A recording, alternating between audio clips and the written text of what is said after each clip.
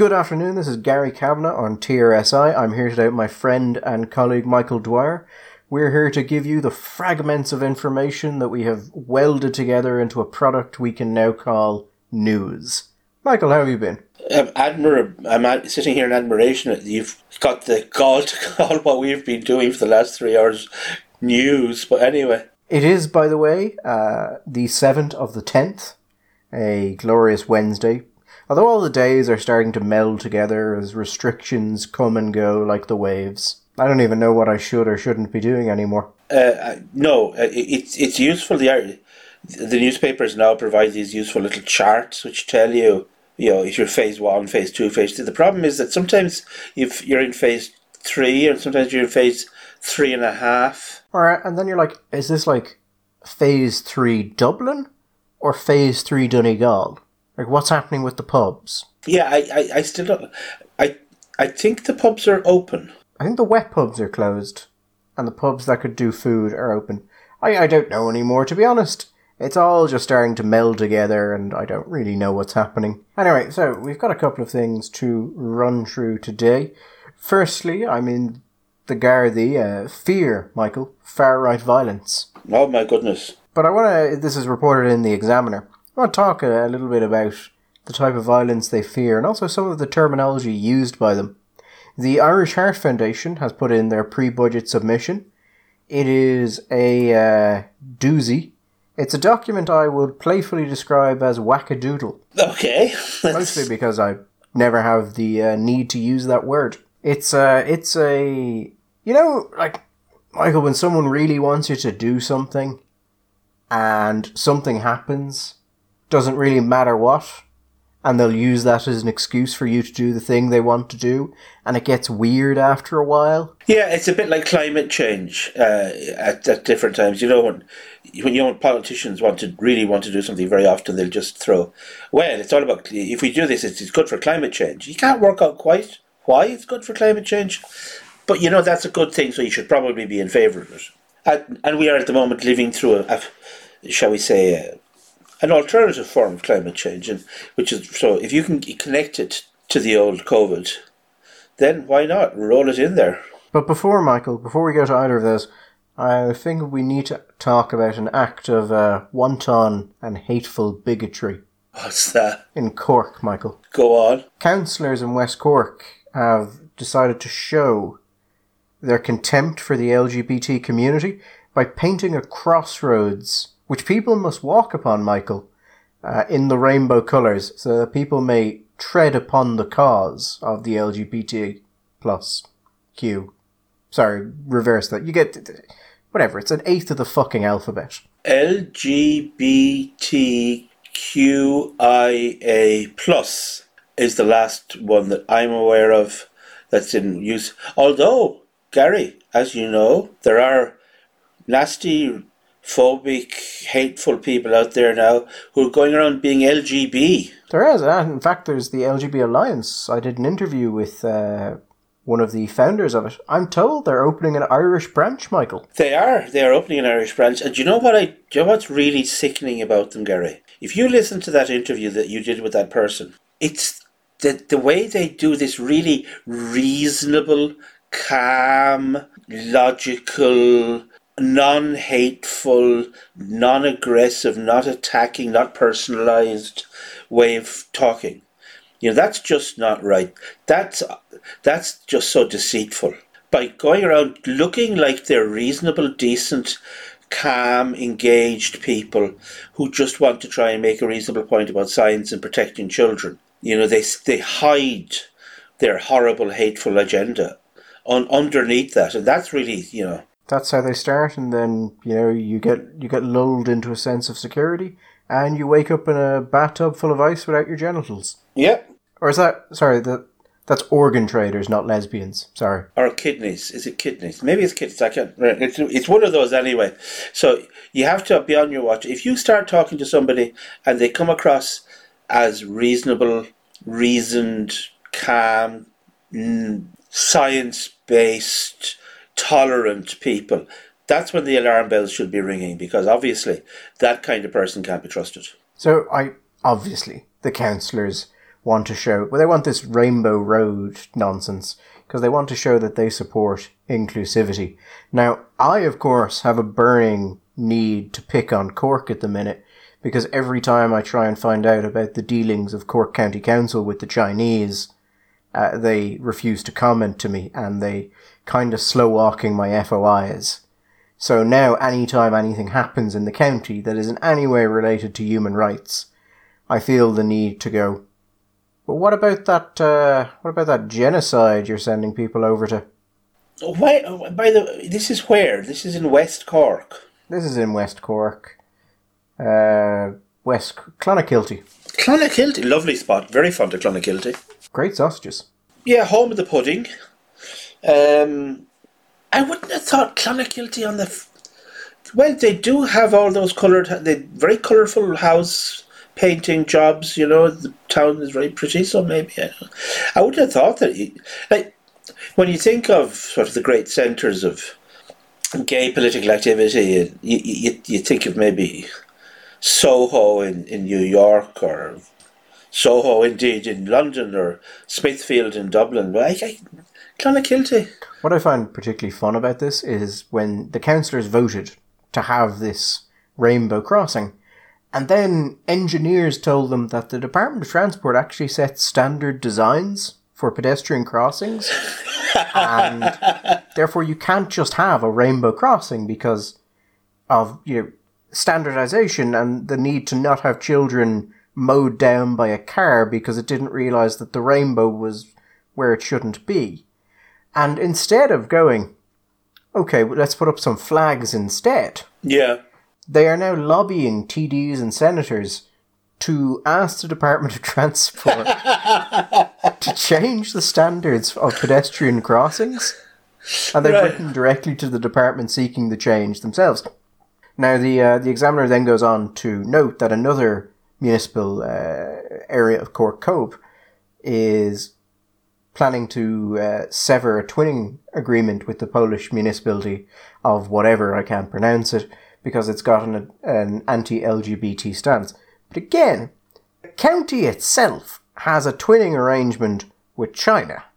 And it has a twinning arrangement with a Chinese province that is making use of labour drawn from Uyghur concentration camps. And the council, when I asked them about this and asked them if they had any safeguards stopping, because they do an official exchange program, Michael. Yeah. One of the provinces making use of this labour. Well, they had a video, didn't they? The tourist video. Yes, they got Xi Jinping to promote Cork. But you have to say, you have to give them full mark. You have to give them marks for that. To get like the premier and the leader of the Chinese Communist Party to front your tourist video, that's pretty good. I mean that is a great PR crew. Unfortunately, if things continue on the same trend they're at, in about 15 years, that will basically be like having Hitler do it in like 1934. Yeah, it does strike me that just thinking of road signage and China, it's not the first time that there has been you've got this potential confusion going on regarding what road signs are supposed to mean, because you remember, Gary, during the Cultural Revolution, it was observed by some of those enthusiastic young guards of the Red Guard that the traffic lights were incorrectly ordered because green meant go and red meant stop. And since red was the colour of communism and of the party, and that the party is the party of progress and of the future, that red should mean go and green should mean stop.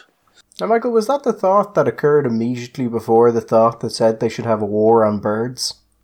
It was around the same time as the war on sparrows, I believe, yeah. How did that war end, by the way, Michael? Well, badly for the sparrows and badly for the Chinese, indeed.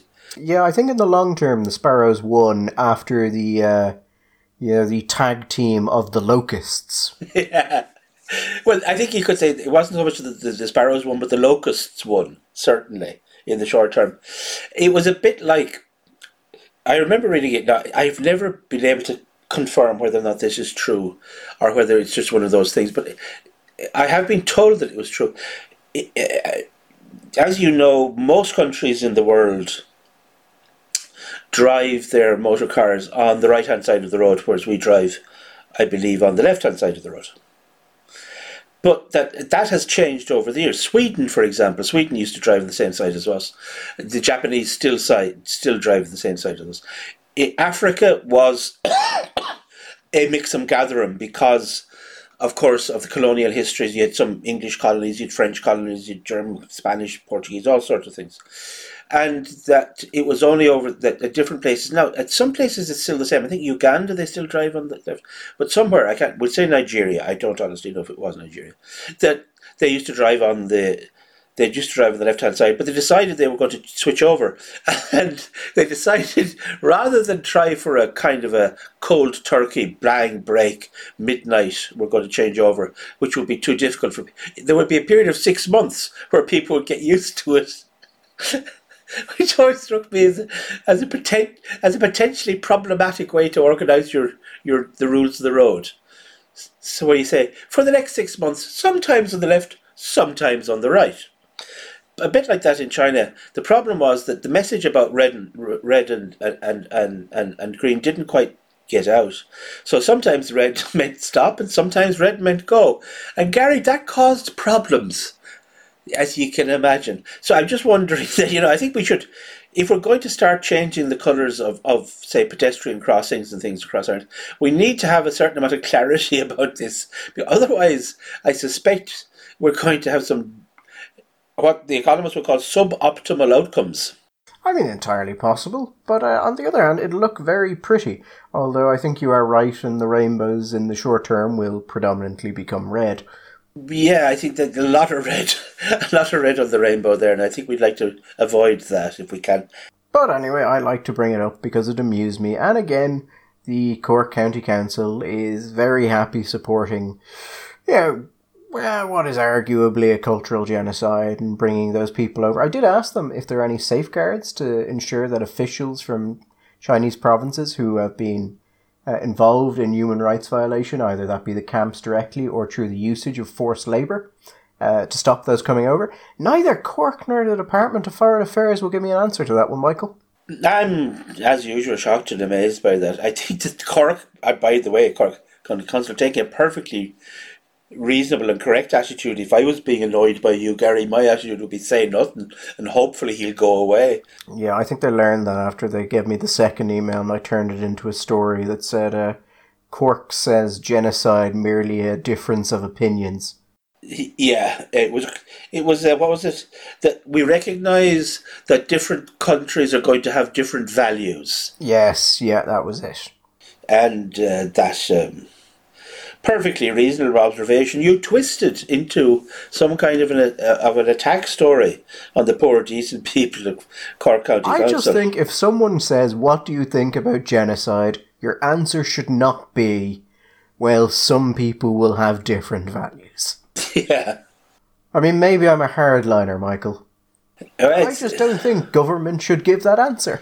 It's one of those old cultural problems, isn't it? I love seeing all this rainbow shit happening, though, because it's just like with corporations.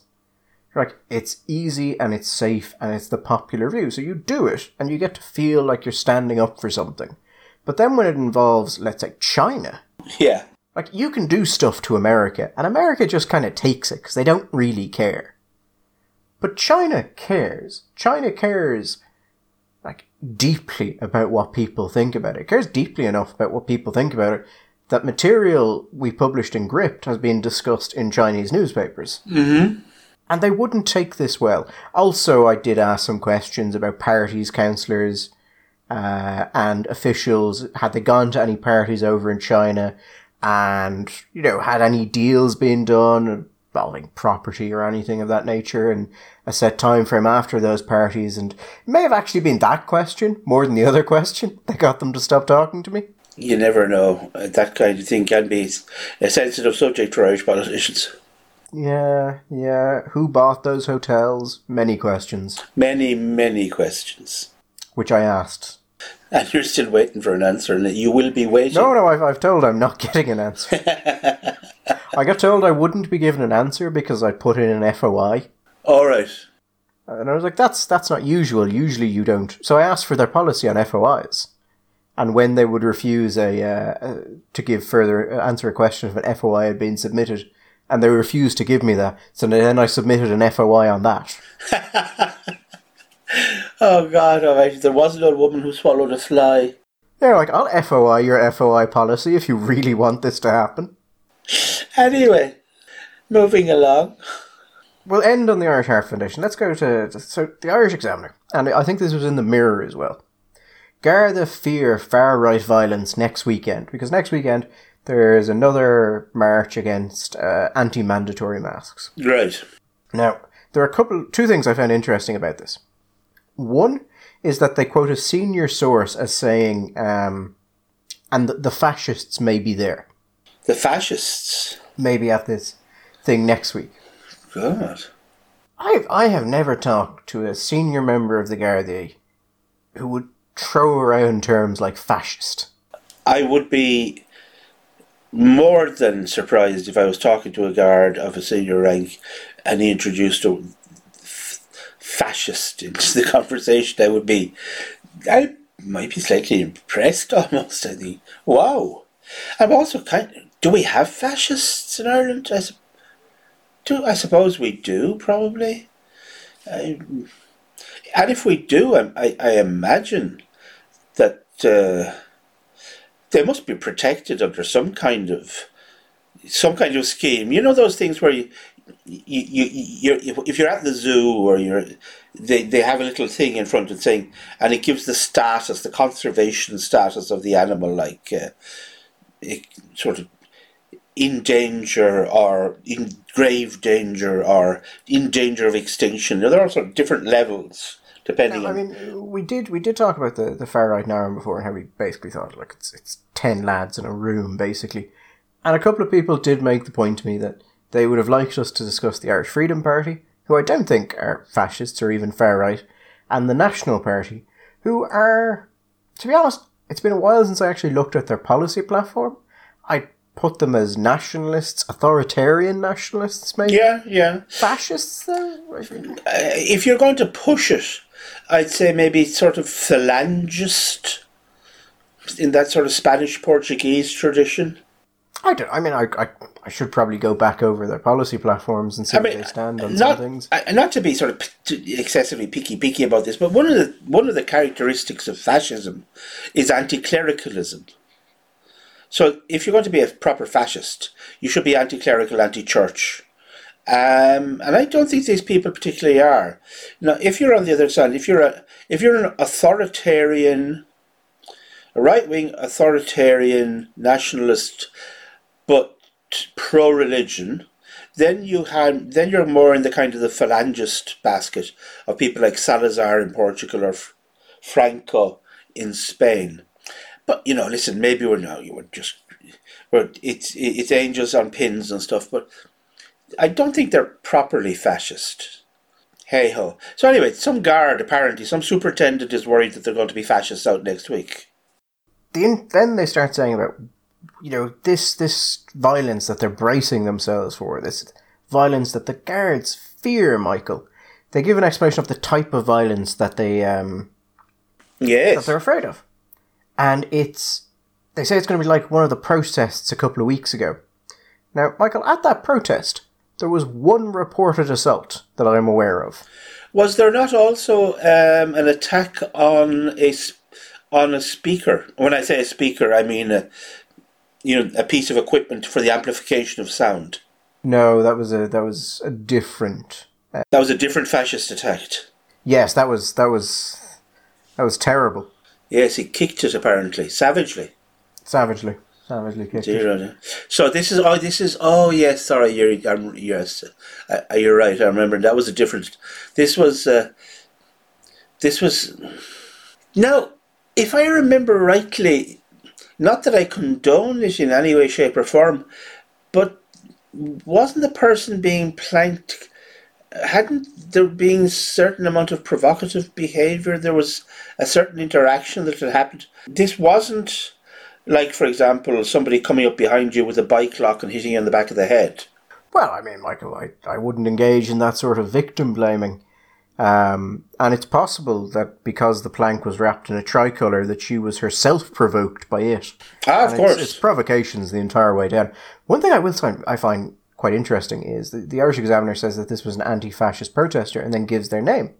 But they don't give their actual name. They give the name that they're commonly known by. Their street name, if you will. Oh, yes. No, I think what we would call that in the old days is a nom de guerre. A nom de guerre, Gary. It's their war name. But anyway, it gives that and says that they're going on there. But that's a single assault over an entire day of a protest. If anything, I would think that's less violent than the Guards' usual weekday. Well, I think there's more than one or two chippers in Dublin, and not just in Dublin, that would see more violence than that on a Saturday night. Although, would they these days? That's COVID. Less violence in the world because of COVID. Maybe that's why the Guards are fearful. Less outdoor violence, anyway. It struck me as a very odd article. It doesn't sound like a senior source or a senior guard what they would say. And the level of violence they're talking about fearing is, I'm not going to say inconsequential, because obviously you should not assault a woman with a flag wrapped in a tricolour. But at the same time, it's not a war. It's not exactly. It's not Paris in 1789. It's kind of one of a. It's kind of a piece, isn't it? It's not just in Ireland. You saw there recently a Homeland Security briefing, which supposedly says that the threat to peace and stability in the United States is coming from the violent far right, rather than anywhere else. And yet, at the same time, it's very hard to see where all this violence is coming from. I mean, at an organised level. That's not to say that there are not individuals on the far right in Ireland, perhaps, but certainly in the United States, who have been responsible for gross acts of terrorism and violence. I mean, most famously, Timothy McVeigh in the Oklahoma bombing. I don't know, Gary, did you see there was an interesting piece done by a photojournalist who went underground? It was reported by Reuters, and I think it was then in either the Washington Post or it was the New York Times. He had decided to go undercover in some of the places in the States that had been rioting. And he had noticed, after the initial disturbances, these white guys arriving dressed in black and engaging in looting, taking shoes from sports shops in the first day, stuff like that. And he became convinced that what was actually happening was these were people from the far right who were going in and using these incidents in order to discredit and to undermine the legitimacy of the protests that were happening. So he decided to embed himself, and then to his shock and horror, as he discovered in that city and then the other cities he went to, that in fact these were what the groups, what they call themselves insurrectionary anarchist groups. And they were using all this explicitly as part of their plan to undermine undermine the state structures of the democracy in the United States. But this was widespread, and it was well supported. And it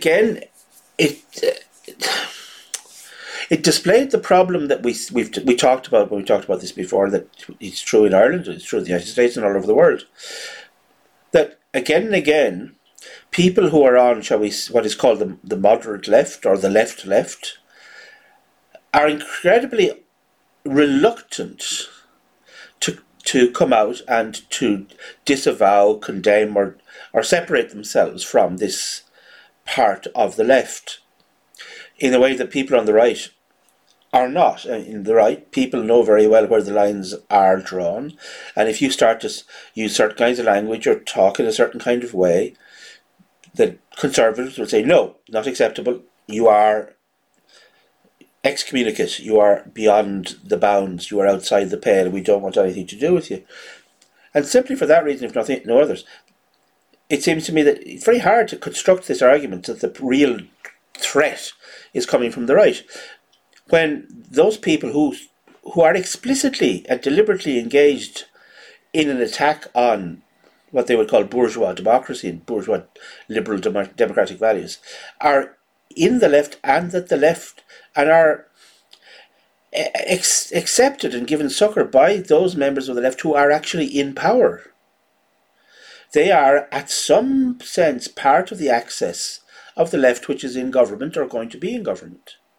They are not excommunicated. They are not excluded, and they are very often very, very good at getting into those structures on the moderate left or the shall we say the political left. And like those burrowing beetles, they get in, they lay their eggs, and they take them over.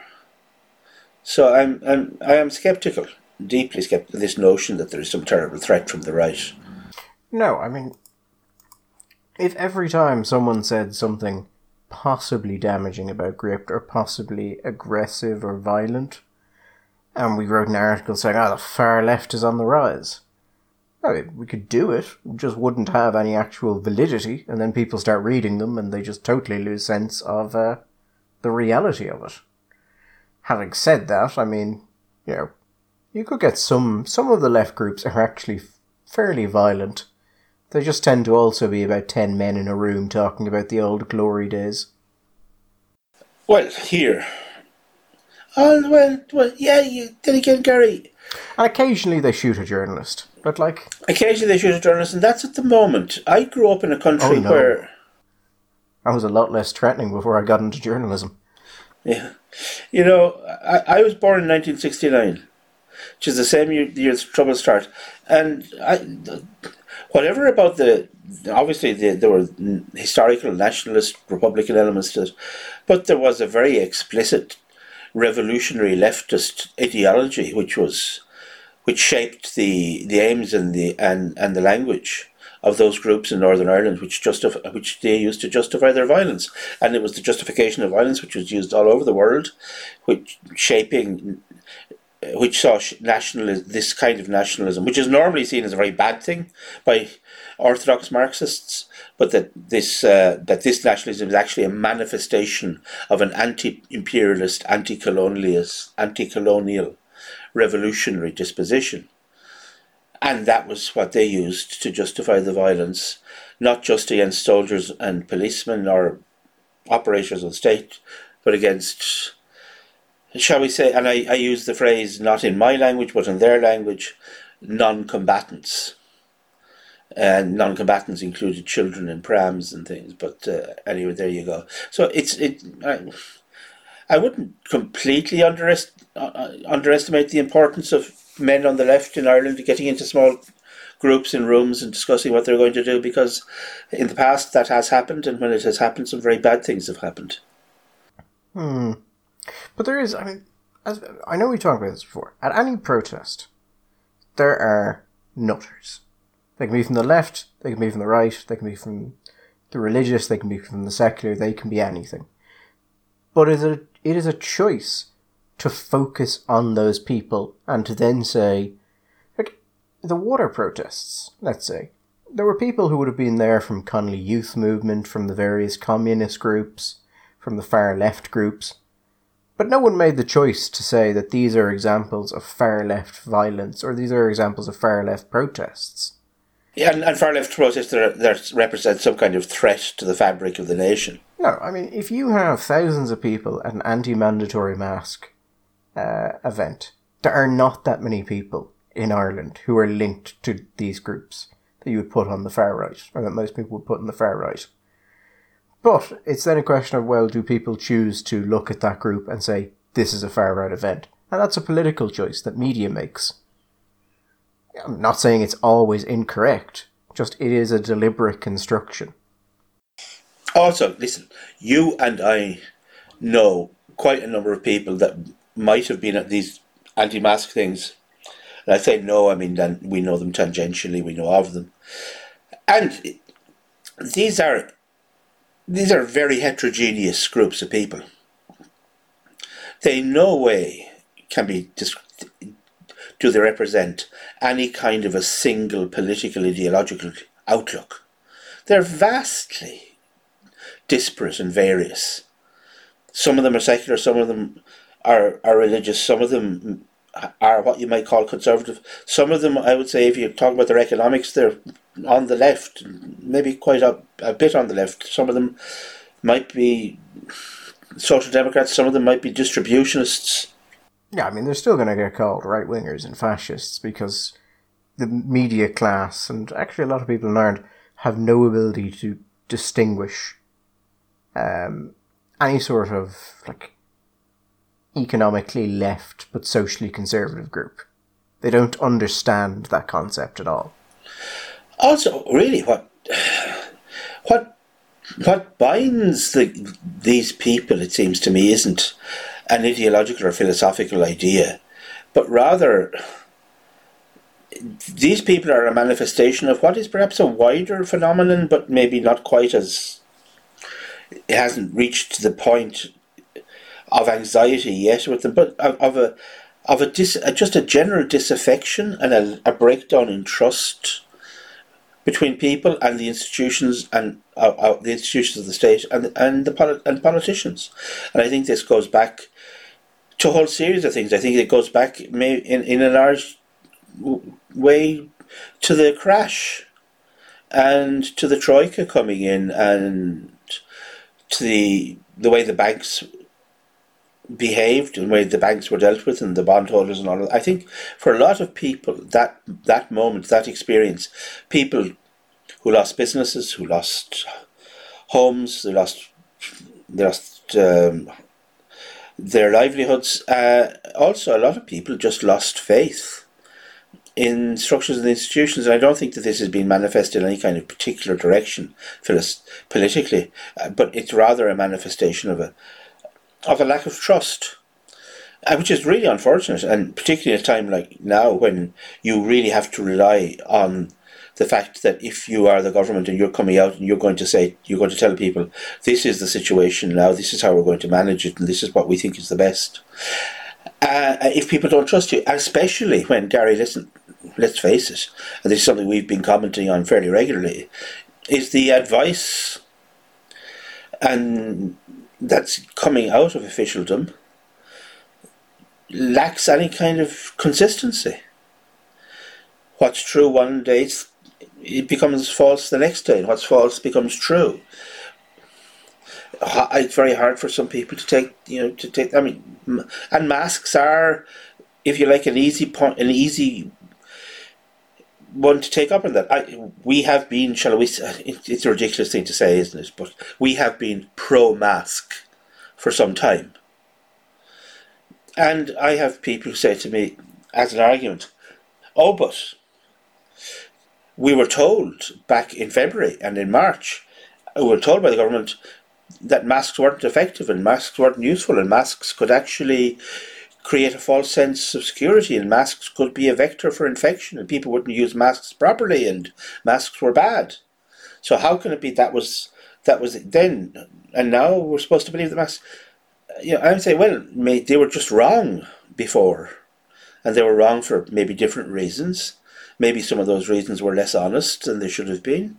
That perhaps the real reason was they didn't have enough masks, so instead of saying we don't have enough masks, we're worried about masks running out and the people who really need them not getting them, so we're going to say don't use masks.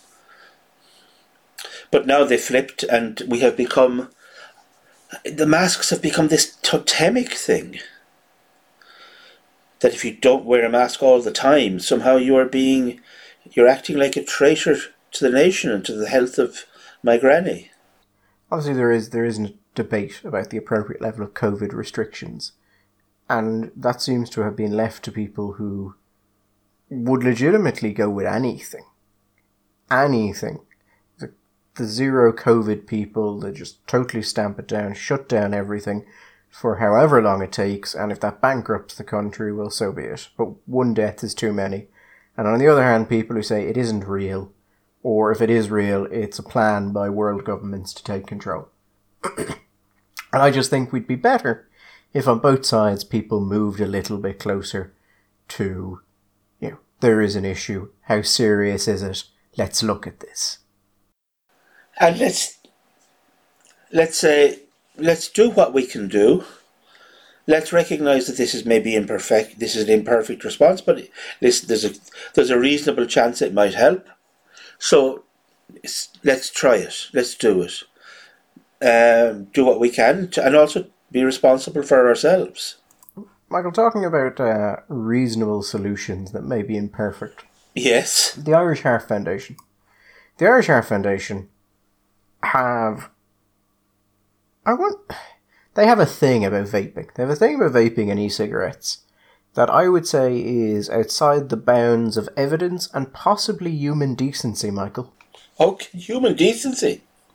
I mean, they're effectively the equivalent of Victorian gentlemen putting those like clothing things around table legs. The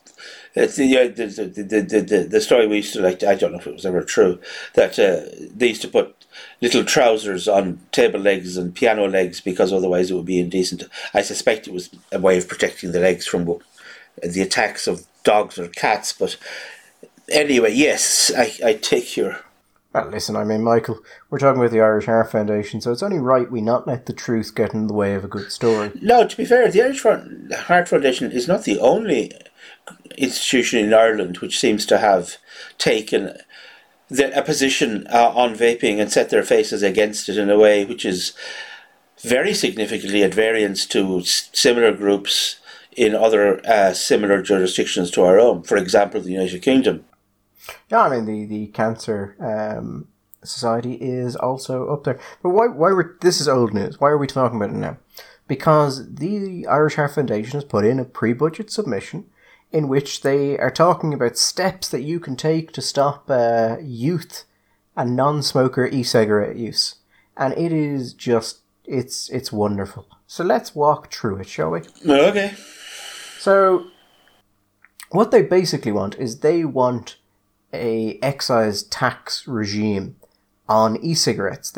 But they want a tax that's at a level that prices these devices out of the purchasing reach of children and adolescents, but remains affordable for adults who are using them for smoking cessation devices. Right. Which, by the way, as a smoking cessation device, vaping is way more effective than any of the other approaches that are recommended by the HSE. But let's put that to the side. So they want to increase the price by about, it looks like at least 10% and up to 25% based on what they're suggesting, and it takes a little bit of math to work it out. And they say that would stop children from using it. Do you know what they don't suggest, Michael? What's that? They don't suggest making it illegal to sell them to children. Hold on. They don't suggest making it illegal to sell vaping oils to children. No, so they don't suggest the thing that would target children, who are, again, the group that they're doing this for. But they suggest making it more expensive for everyone. Which is going to produce exactly the effect they say they don't want. Right. And interestingly enough, that 10% level, we actually have a little bit of research of this, and the New Nicotine Alliance of Ireland has come out with a statement on this. I'll link it in the bottom. But they linked to some research, and that says that if you increase the price of e-cigarettes by about 10%, then you push down the sale of e-cigarettes by about 8.2%. Okay. And you push up cigarette sales by about 11%. Now, you see, Gary, you'll have to help me out here, because I would have thought that that's not the outcome you were looking for. That more smoking of fags and less smoking of vaping. I thought that we wanted the other way around. I thought we wanted fewer tobacco smokers because tobacco is very, very, very bad for you. Yeah, I mean, you would think that. Every time I read a piece from the Irish Heart Foundation or the Irish Cancer Society on vaping, do you know what the question that comes to my mind is, Michael? Well, what's that? Well, there's two questions. One is, are they going to quote that piece of shit research they did on children and vaping? And the second is, I wonder how much money these organizations accept every year from the pharmaceutical sector. The people who make nicotine substitute, nicotine... Who make smoking cessation products, which is actually a multi-billion-dollar industry, Michael. I don't know if you knew that. I'm not surprised. So, I'm just curious if they do, because if they do, well, there could be a conflict of interest there if vaping is incredibly cheap and largely outside the control of any one company. They say the sector is primarily owned by tobacco companies, but I don't think that's true in Ireland. I think in Ireland it's primarily ran by smaller entities. But on the do they use the terrible piece of research they did in which they got 16 children together and asked them leading questions in order to produce a particular result? No, they don't use that research, although I would remind people that that research was considered to be of high enough quality that it was covered in most of the national newspapers of this country, and Simon Harris said it had convinced him of the need to do more to stop the sale of e-cigarettes to children. And which by itself convinced me that Simon Harris is as thick as a sock of mud. It was actually the study that convinced me that the Irish Heart Foundation and the Irish Cancer Society don't care about the evidence. Because if you care about the evidence, you can... Doctors have absolutely come up and said we don't support vaping for these reasons, or we think that there are issues with it. And that is absolutely legitimate. But at the time when you are producing research that is 16 people, cannot be statistically significant, and when you went through the actual design of it, it was clearly designed to give that result. When I saw it, I was shocked that Red C were willing to let these groups put their name on it, because it was a joint project of the Irish Heart Foundation and the Irish Cancer Society. And it wasn't an issue with money. These are groups that have massive budgets. Now, I'm told that Red C were actually quite unhappy about that afterwards, and that a lot of the provisos and stipulations about how this couldn't be taken as a significant study but was intended purely as preliminary work to inform future work were stripped out of the report.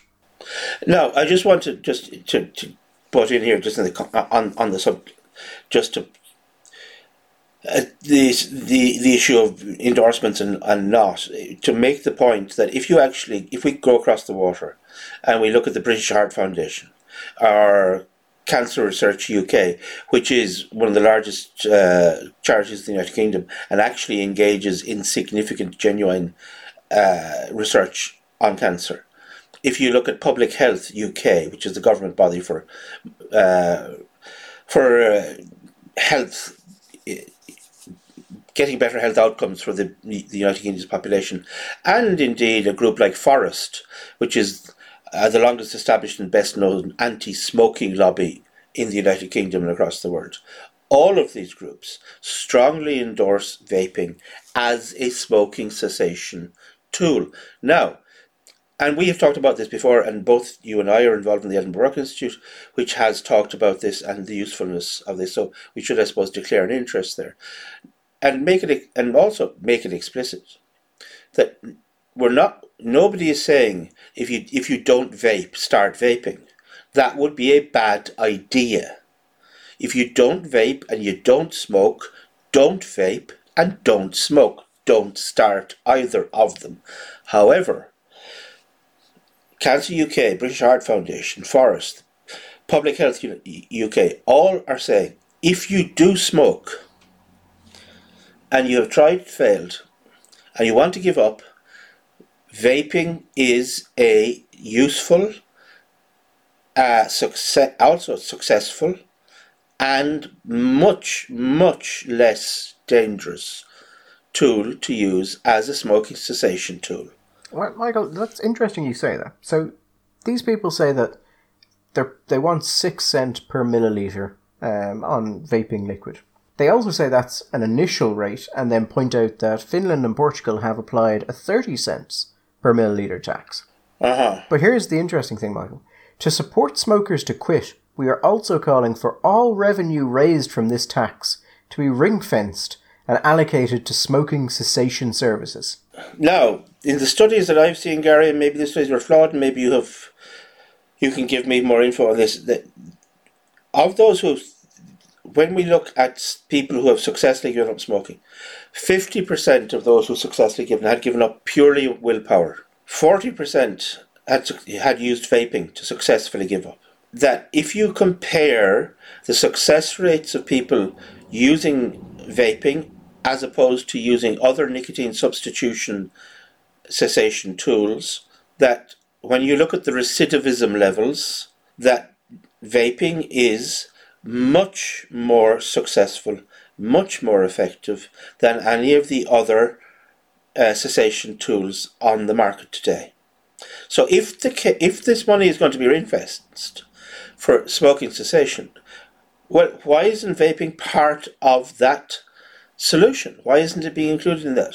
Largely because the HSE keeps saying it needs more research, and it's being constantly lobbied by the Irish Heart Foundation and the Irish Cancer Society not to move in any positive direction on vaping. And yes, you're right, Michael. The research I've seen, the numbers obviously move depending on what you're looking at, but it looks like vaping is about twice as effective as other smoking cessation tools if you want to quit smoking. And that seems to me that's a conservative end of the numbers. Well, that's what the studies say. When we actually look at the real world data, and we look at how many people are using it to quit, it would appear to be substantially above that.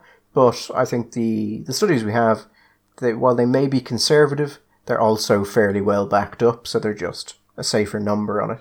So, interestingly enough, yes, they are saying that we should tax the most effective smoking cessation tool we have, about twice as effective as other smoking cessation tools, driving down the usage of that smoking cessation tool, driving up the use of tobacco, and then we should take that money that caused that and give it to smoking cessation tools which we know are about half as effective at best as the thing we just taxed. So not kind of putting this together very well myself, Michael. Also, they say that evidence from North Carolina found that for every 10% increase in e-cigarette price, there may be a 0.8% to 9.1% decrease in the youth use rate. Now, Michael, if you're only looking at one state, or one province, or one county, or one region, and your variance is large enough to take up nearly 10% of all available numbers. Well, particularly when the numbers go from basically 0 to 10%. Yeah. Which means at one level, if you're talking margin of error, it could be that there's actually an increase on one end of it, and that's just nonsense. No, so they say, and then I love this. It really just shows where their heads are at. This is the last line of the section. Finally, the COVID-19 pandemic has reinforced the need to prevent all age groups from taking up and using e-cigarettes or traditional tobacco, as the use of both is an act of touching hand to mouth and therefore increases the possibility of transmission, Michael. Yeah. So... And this is what I was talking about earlier. This is something happens and you want a result. So you're like, you shouldn't vape because COVID-19. Now, I would ask this point. It's a hand-to-mouth movement, yes. Yeah. But are you sharing your cigarette or your vape pen with other people? Are you like smearing it around their face before you use it? I don't. Maybe there are vaping bars in Dublin or somewhere. Those hookah bars, hubba bubba bars. Although you tend to not share those. I mean, is the concern that the vapors are like heroin addicts, so they're sharing needles? If you want to get rid of, that's just so stupid. Hand to mouth. Okay, for a start, if you're talking about other nicotine replacement technologies which are smoking cessation aids, there are some which will involve mimicking cigarettes, which are hand to mouth. There are some which are sprays which involve bringing up, which hand to mouth. I would point out that if it comes to that, eating food with a knife and fork involves hand to mouth. Tea cups and glasses with fluids in them that you bring up. These are hand to mouth. I mean, for God's sake. I do also like the need to prevent all age groups from taking up and using e-cigarettes or traditional tobacco. That's what these people believe, but I would make the point there that if you are using tobacco, you should absolutely switch to e-cigarettes. The health benefits, by all the research we have, are exceptional. It's not perfectly safe. No, it's not. Not saying it is, but the relative safety of it compared to what you were doing is enormous, life-changing, massively decreases your chance of dying. So lumping them together is very much the Irish Heart Foundation. But I think is nonsensical. But I would really love to know what happened about any potential links with the pharmaceutical industry. Never been able to find out anything.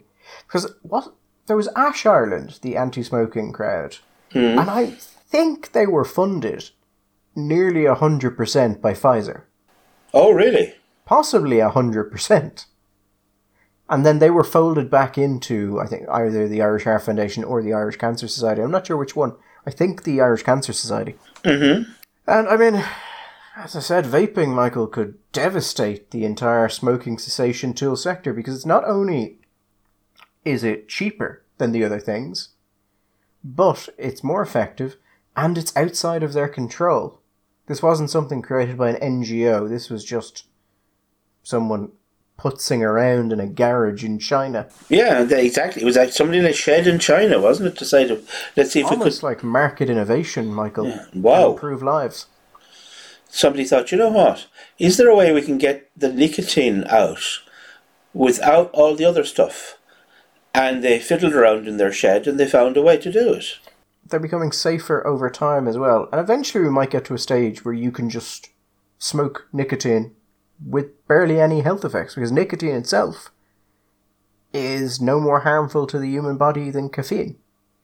And once they have that, well... Well, of course, caffeine... You're making an assumption that they're not going to come for caffeine fairly soon. I mean, I've already heard people saying they should. I did see, I can't remember who said it to me, but there is a line of safety where you're just like, it's just not worth it and we don't care.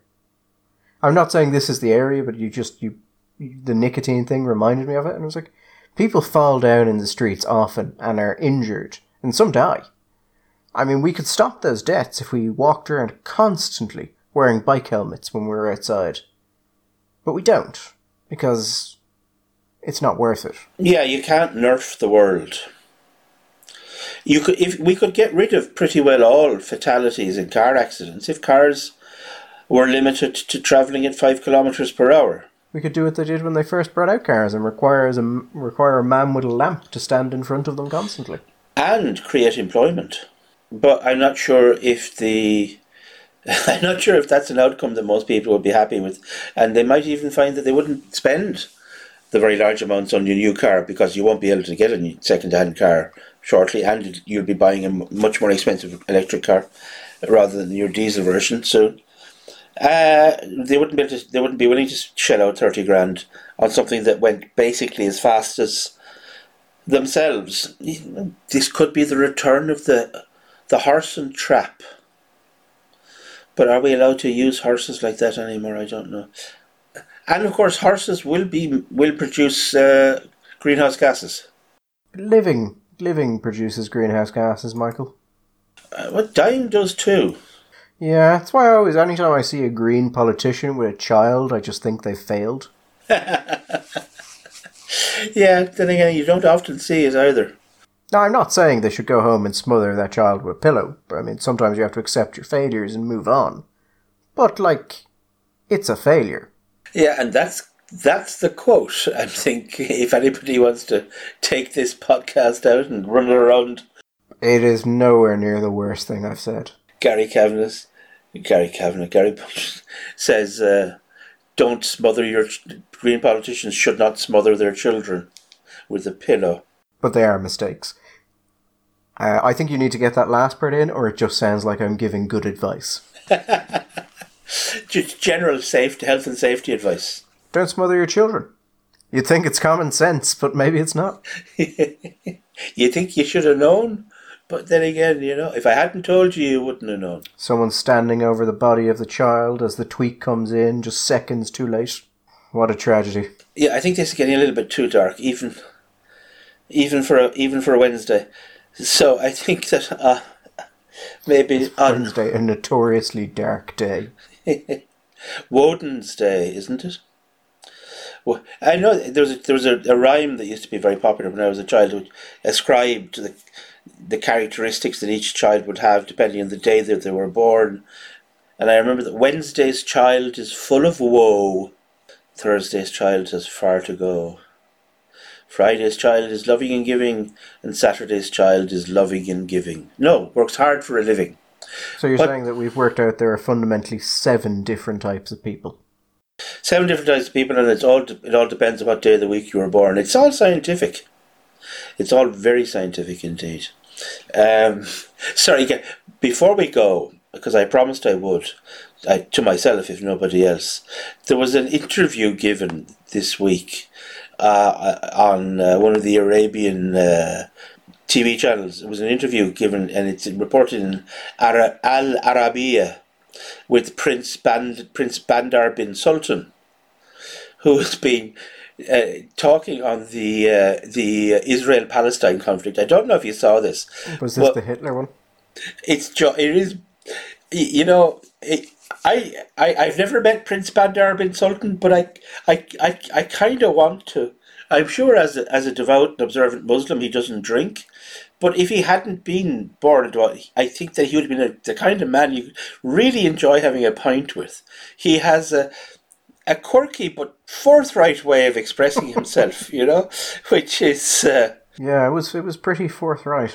There are quotes given here. The Palestinian news anchor says Palestinian leadership announces its rejection and condemnation of the surprising American-Israeli Emirati declaration. The Palestinian official is also quoted as a poisoned stab in the back of the Palestinian people. And so it goes on. And I just want to give you a couple of quotes here, which I really enjoyed. He starts off by saying that the low level of discourse is not what we expect from officials who seek to gain global support for their cause. The transgression against Gulf states leadership with this reprehensible discourse is entirely unacceptable. And he goes on. He says, He makes the point. The Palestinians have not always been their own best friends. That in the past they have not always chosen their friends most carefully. If I can find said the Palestinian cause is a just cause, but its advocates are failures. And he said there's also something that suggests successive Palestinian leadership historically share in common. They always bet on the losing side, and that comes at a price. Amin al-Husseini in the 1930s was betting on the Nazis in Germany, and we all know what happened to Hitler in Germany. He was recognized by Germany, Hitler and the Nazis for standing with them against the Allies when Berlin's radio station broadcast recordings by him in Arabic. But that was all he got, which was no good as far as the Palestinian cause was concerned. Moving forward in time, no one, especially in the Gulf states, can forget the image of Abu Ammar, Yasser Arafat, as he's also known, as he visited Saddam Hussein after the occupation of Kuwait, and Arab people occupied, and Kuwait, beside the other Gulf states, had always welcomed them. So, months later, as another example of failure in choosing sides, the battle for the liberation of Kuwait begins. Saddam strikes the capital of Saudi Arabia with his missiles. I think there's something refreshing about a man who the Palestinians are going through all the usual histrionics that they go through when anything happens like this. And he says, well, you know what, lads? You haven't been really your own best friends, have you? If you look in the past, you got that whole thing with Hitler. That really didn't work out well, did it? That's the way he says it. And we all know what happened to the Nazis in Germany. Yeah, it is. I mean, the Saudis have said that they won't get on board with any sort of peace deal until the Palestinian issue is settled. But I think this is a pretty clear remark to the Palestinians that, get your shit together. But, it is kind of hard to come back from the, well, the Palestinians also supported Hitler, didn't they? So maybe they need to get better at this. He makes the point that the Egyptian, our dear neighbour, and the language is fabulous, our dear neighbour, Egypt, and the Egyptian leaders, from Hosni Mubarak, may God rest his soul, to his excellently President Sisi, had held conference after conference to reconcile the West Bank and Gaza and the Palestinian Authority and Hamas. Well, how can this be? How can we speak in the name of all Palestine and convince others to support our cause when we ourselves are not united and the Palestinians are divided against themselves? It's a frank, shall we say, a frank exchange of views, and which I'm sure will not get any kind of traction in the press here at all. No, God, no. But it's worth reading. No, he does what he should do. He stands up for the Palestinians. He talks. He's not very nice about Israel or the Jewish state. He talks about the UN. He says all this stuff. But when you start to pick it apart, if I was, put it this way, if I was a Palestinian and I was looking for continued substantial support from the Saudis, the rest of the Arab nations in the Gulf, I would not be that sanguine. I would be putting my finger in the air with the suspicion that maybe the wind has changed direction. Of course, the American elections are upon us, and the great architect of peace, Donald Trump, 3 times nominated for a Nobel Prize, may lose the election, and so it may all fall apart yet. But we shall see. God, wouldn't that be just fantastic if Donald Trump loses the election and the Middle East descends into chaos again? Well, not that we hope that, but it would be ironic, particularly when Obama, who was involved in God knows how many wars and drone attacks and attacks on the American citizens illegally, wins the Nobel Prize and does nothing. And Trump actually does something, doesn't win the Nobel Prize and loses the election. But that's democracy for you. And on that hopeful note, I suppose we should wrap up and wish people a good week in level 3. I think I preferred the conversation about the dead children. And I think it was Horace or somebody like him said, "De gustibus non disputandum est." You can't account for taste. Anyway, we will be back on Friday, but until then, mind yourselves and enjoy life, even at level 3. All the best.